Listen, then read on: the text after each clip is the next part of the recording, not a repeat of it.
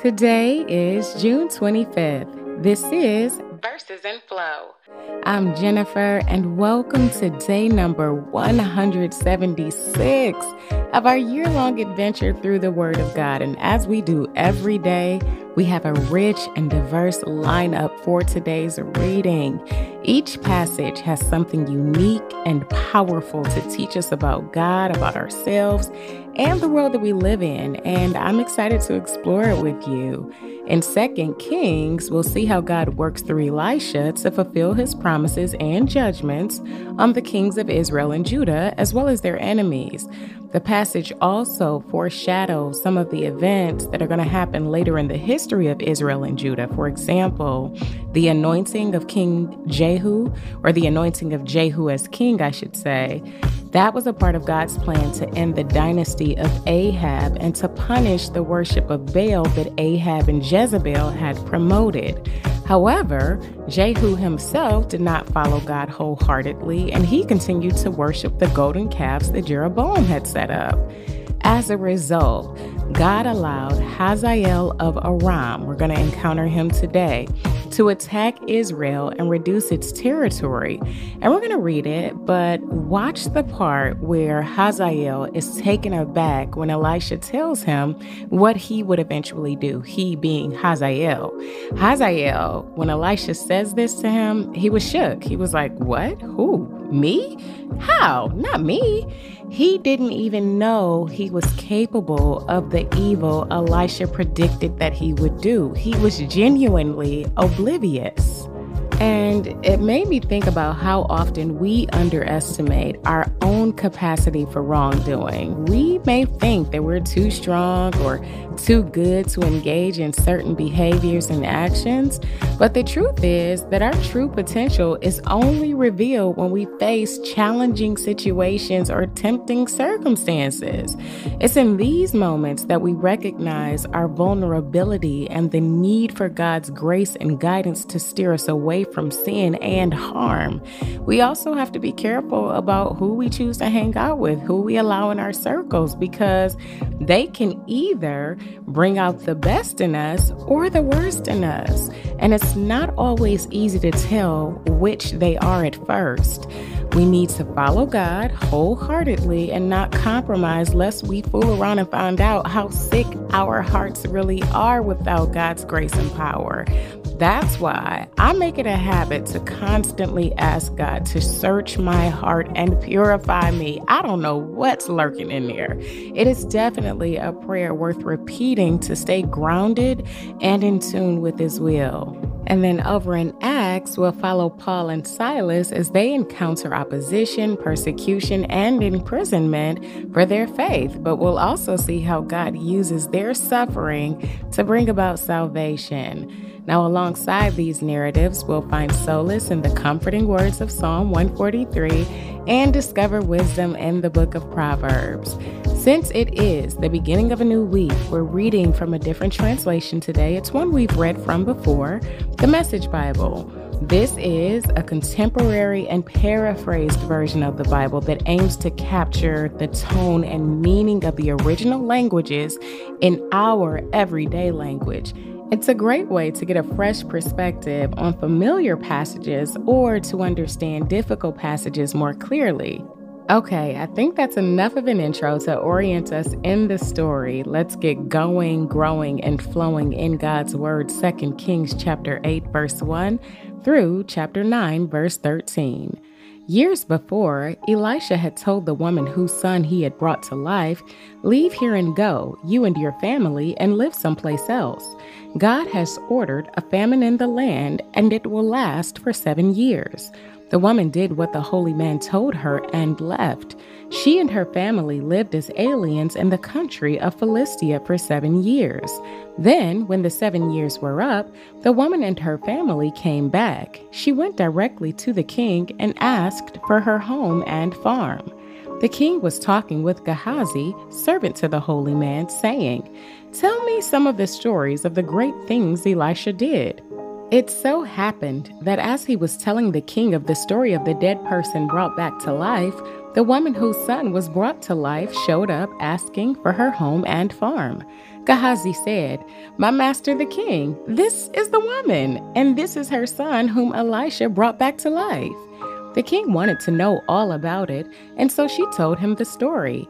The king assigned an officer to take care of her, saying, "Make sure she gets everything back that's hers, plus all profits from the farm from the time she left until now." Elisha traveled to Damascus. Ben-Hadad, king of Aram, was sick at the time. He was told, "The holy man is in town." The king ordered Hazael, "Take a gift with you and go meet the holy man. Ask God through him, 'Am I going to recover from this sickness?'" Hazael went and met with Elisha. He brought with him every choice thing he could think of from Damascus, 40 camel loads of items. When he arrived, he stood before Elisha and said, "Your son Ben-Hadad, king of Aram, sent me here to ask you, 'Am I going to recover from this sickness?'" Elisha answered, "Go and tell him, 'Don't worry, you'll live.' The fact is, though, God showed me that he's doomed to die." Elisha then stared hard at Hazael, reading his heart. Hazael felt exposed and dropped his eyes. Then the holy man wept. Hazael said, "Why does my master weep?"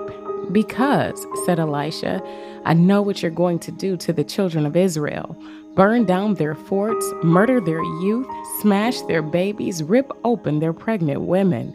Hazael said, "Am I a mongrel dog that I do such a horrible thing?" "God showed me," said Elisha, "that you'll be king of Aram." Hazael left Elisha and returned to his master, who asked, "So what did Elisha tell you?" "He told me, 'Don't worry, you'll live.'" But the very next day, someone took a heavy quilt, soaked it in water, covered the king's face, and suffocated him. Now Hazael was king. Jehoram of Judah. In the 5th year of the reign of Joram, son of Ahab, king of Israel, Jehoram, son of Jehoshaphat, king of Judah, became king. He was 32 years old when he began his rule and was king for 8 years in Jerusalem. He copied the way of life of the kings of Israel, marrying into the Ahab family and continuing the Ahab line of sin, from God's point of view, an evil man living an evil life.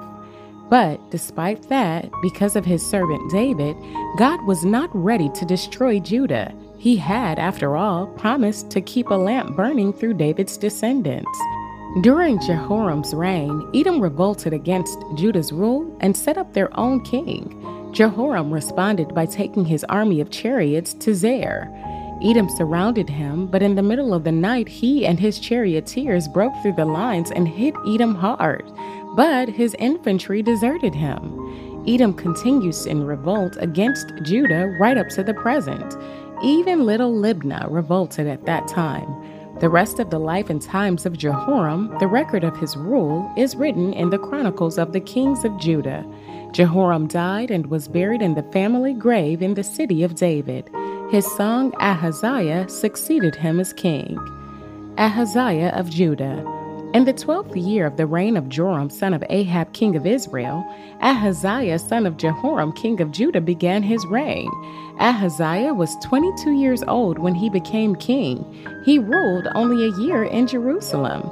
His mother was Athaliah, granddaughter of Omri, king of Israel. He lived and ruled just like the Ahab family had done, continuing the same evil in God's sight line of sin related by both marriage and sin to the Ahab clan.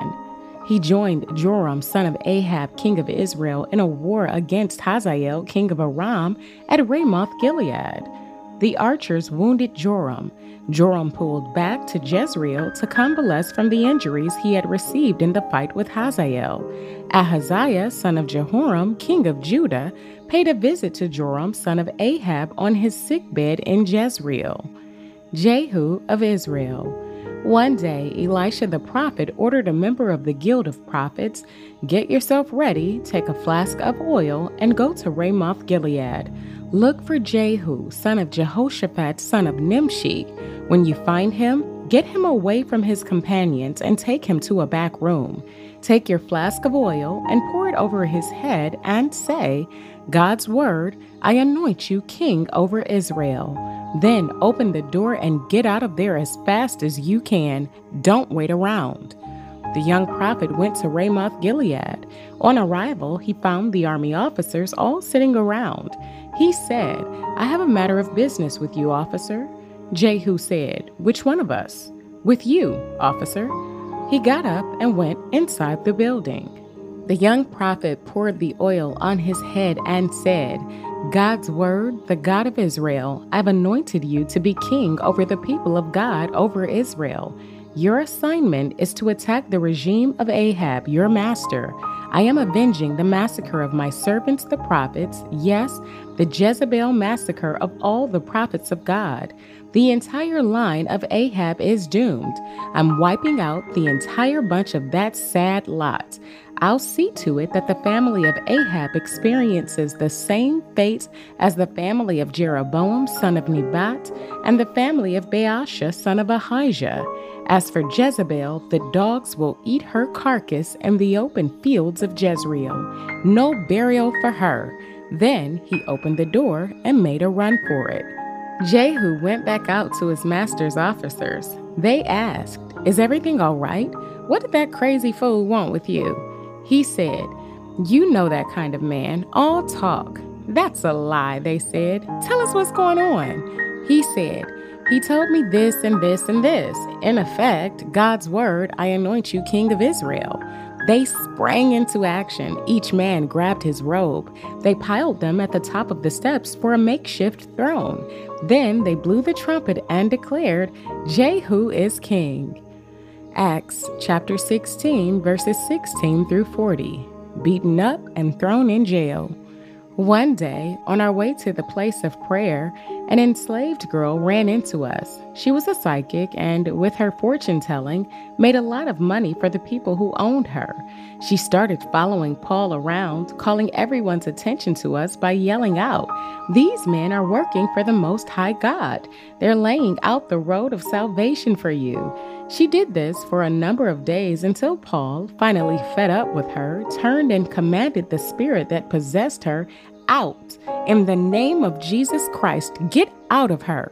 And it was gone, just like that.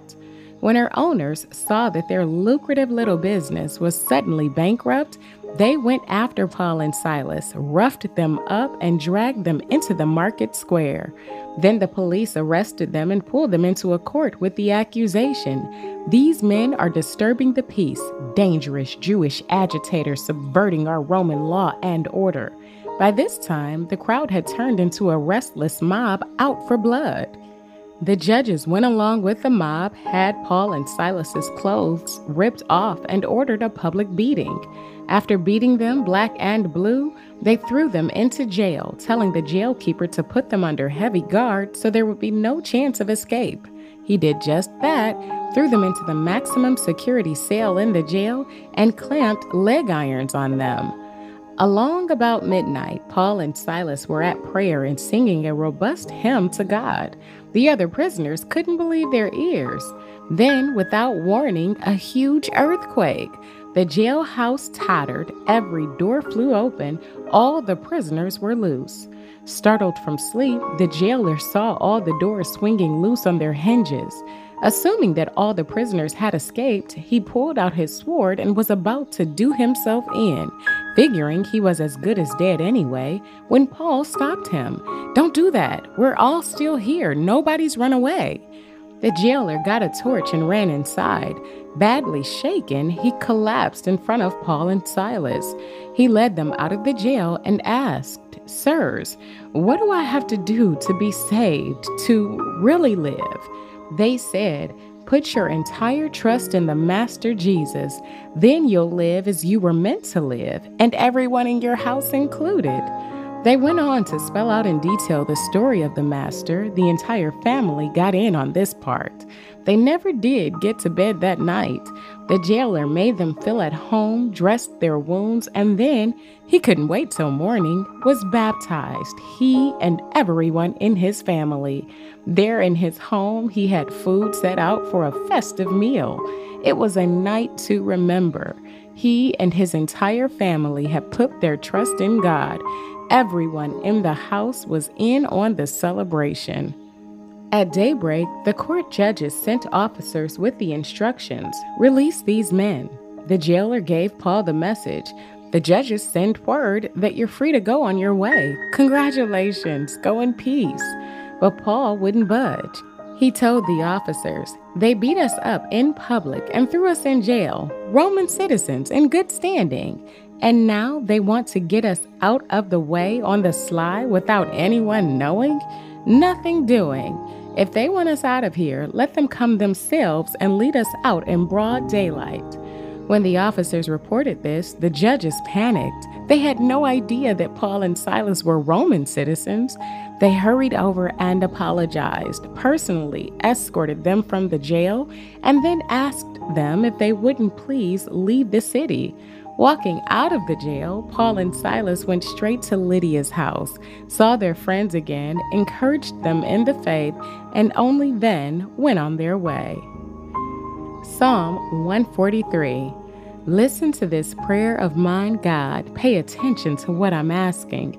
Answer me. You're famous for your answers. Do what's right for me, but please don't haul me into court. Not a person alive would be acquitted there. The enemy hunted me down. He kicked me and stumped me within an inch of my life. He put me in a black hole, buried me like a corpse in that dungeon. I sat there in despair, my spirit draining away, my heart heavy like lead.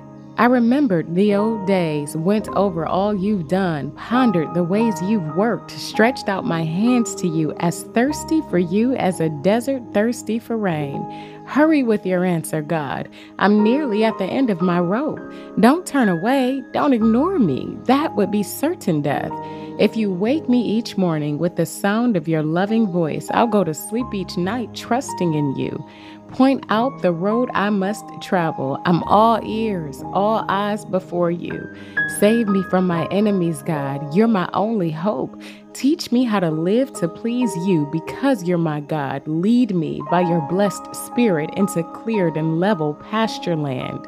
Keep up your reputation, God. Give me life. In your justice, get me out of this trouble. In your great love, vanquish my enemies. Make a clean sweep of those who harass me. And why? Because I'm your servant. Proverbs chapter 17, verse 26. It's wrong to penalize good behavior or make good citizens pay for the crimes of others. Let us pray. Dear Heavenly Father, Lord, we gather before you today once again with grateful hearts, recognizing the immense wisdom and guidance that we find here in your word. Lord, we thank you for speaking to us through these passages, reminding us of your faithfulness and the incredible power that comes from just unwaveringly trusting in you. Lord, as we navigate the twists and turns of our lives, the detours, Lord, we humbly ask for your wisdom and your discernment. Help us to walk in your truth, to emanate your light in all that we do. Open our eyes to see the opportunities and the challenges before us, and give us the clarity to make choices that align with your will. Lord, we are asking for eyes to see and ears to hear, a heart to feel and a mind to understand. Lord, we pray for awareness. Awaken our spirits to the beauty and significance of each moment. Help us to be present and grounded. Fill us with the kind of inspiration that fuels our souls and ignites our passions, Lord. And when we are faced with adversity, grant us the resilience to persevere and the strength of will to overcome. Lord, in your loving and capable hands, we place not only our lives, but the lives of our family members and our friends, those in our communities and our churches, everyone who is connected to us. Lord, we ask that your presence be with us every step of the way, every single day. Lord, we trust that as we seek you, we will find you. And as we follow you, we will experience the overflow, the abundant life that you have promised us. In Jesus' name we pray. Amen. And our affirmation for today: I embrace my potential and unleash its power within me. By taking action and pursuing my dreams, I prevent the pain of unrealized potential from weighing me down. I am committed to growth, progress, and the fulfillment of my purpose. Today, I choose to step into my greatness and live a life that truly reflects my unlimited potential. I embrace my potential and unleash its power within me. By taking action and pursuing my dreams, I prevent the pain of unrealized potential from weighing me down. I am committed to growth, progress, and the fulfillment of my purpose. Today, I choose to step into my greatness and live a life that truly reflects my unlimited potential. And our aphorism: potential unrealized becomes pain. That is all I have for you today. Thank you so much for being on this extraordinary odyssey with me. You belong here, and we belong together on this journey. I love you. And if God says the same, I'll be right here tomorrow, waiting for you.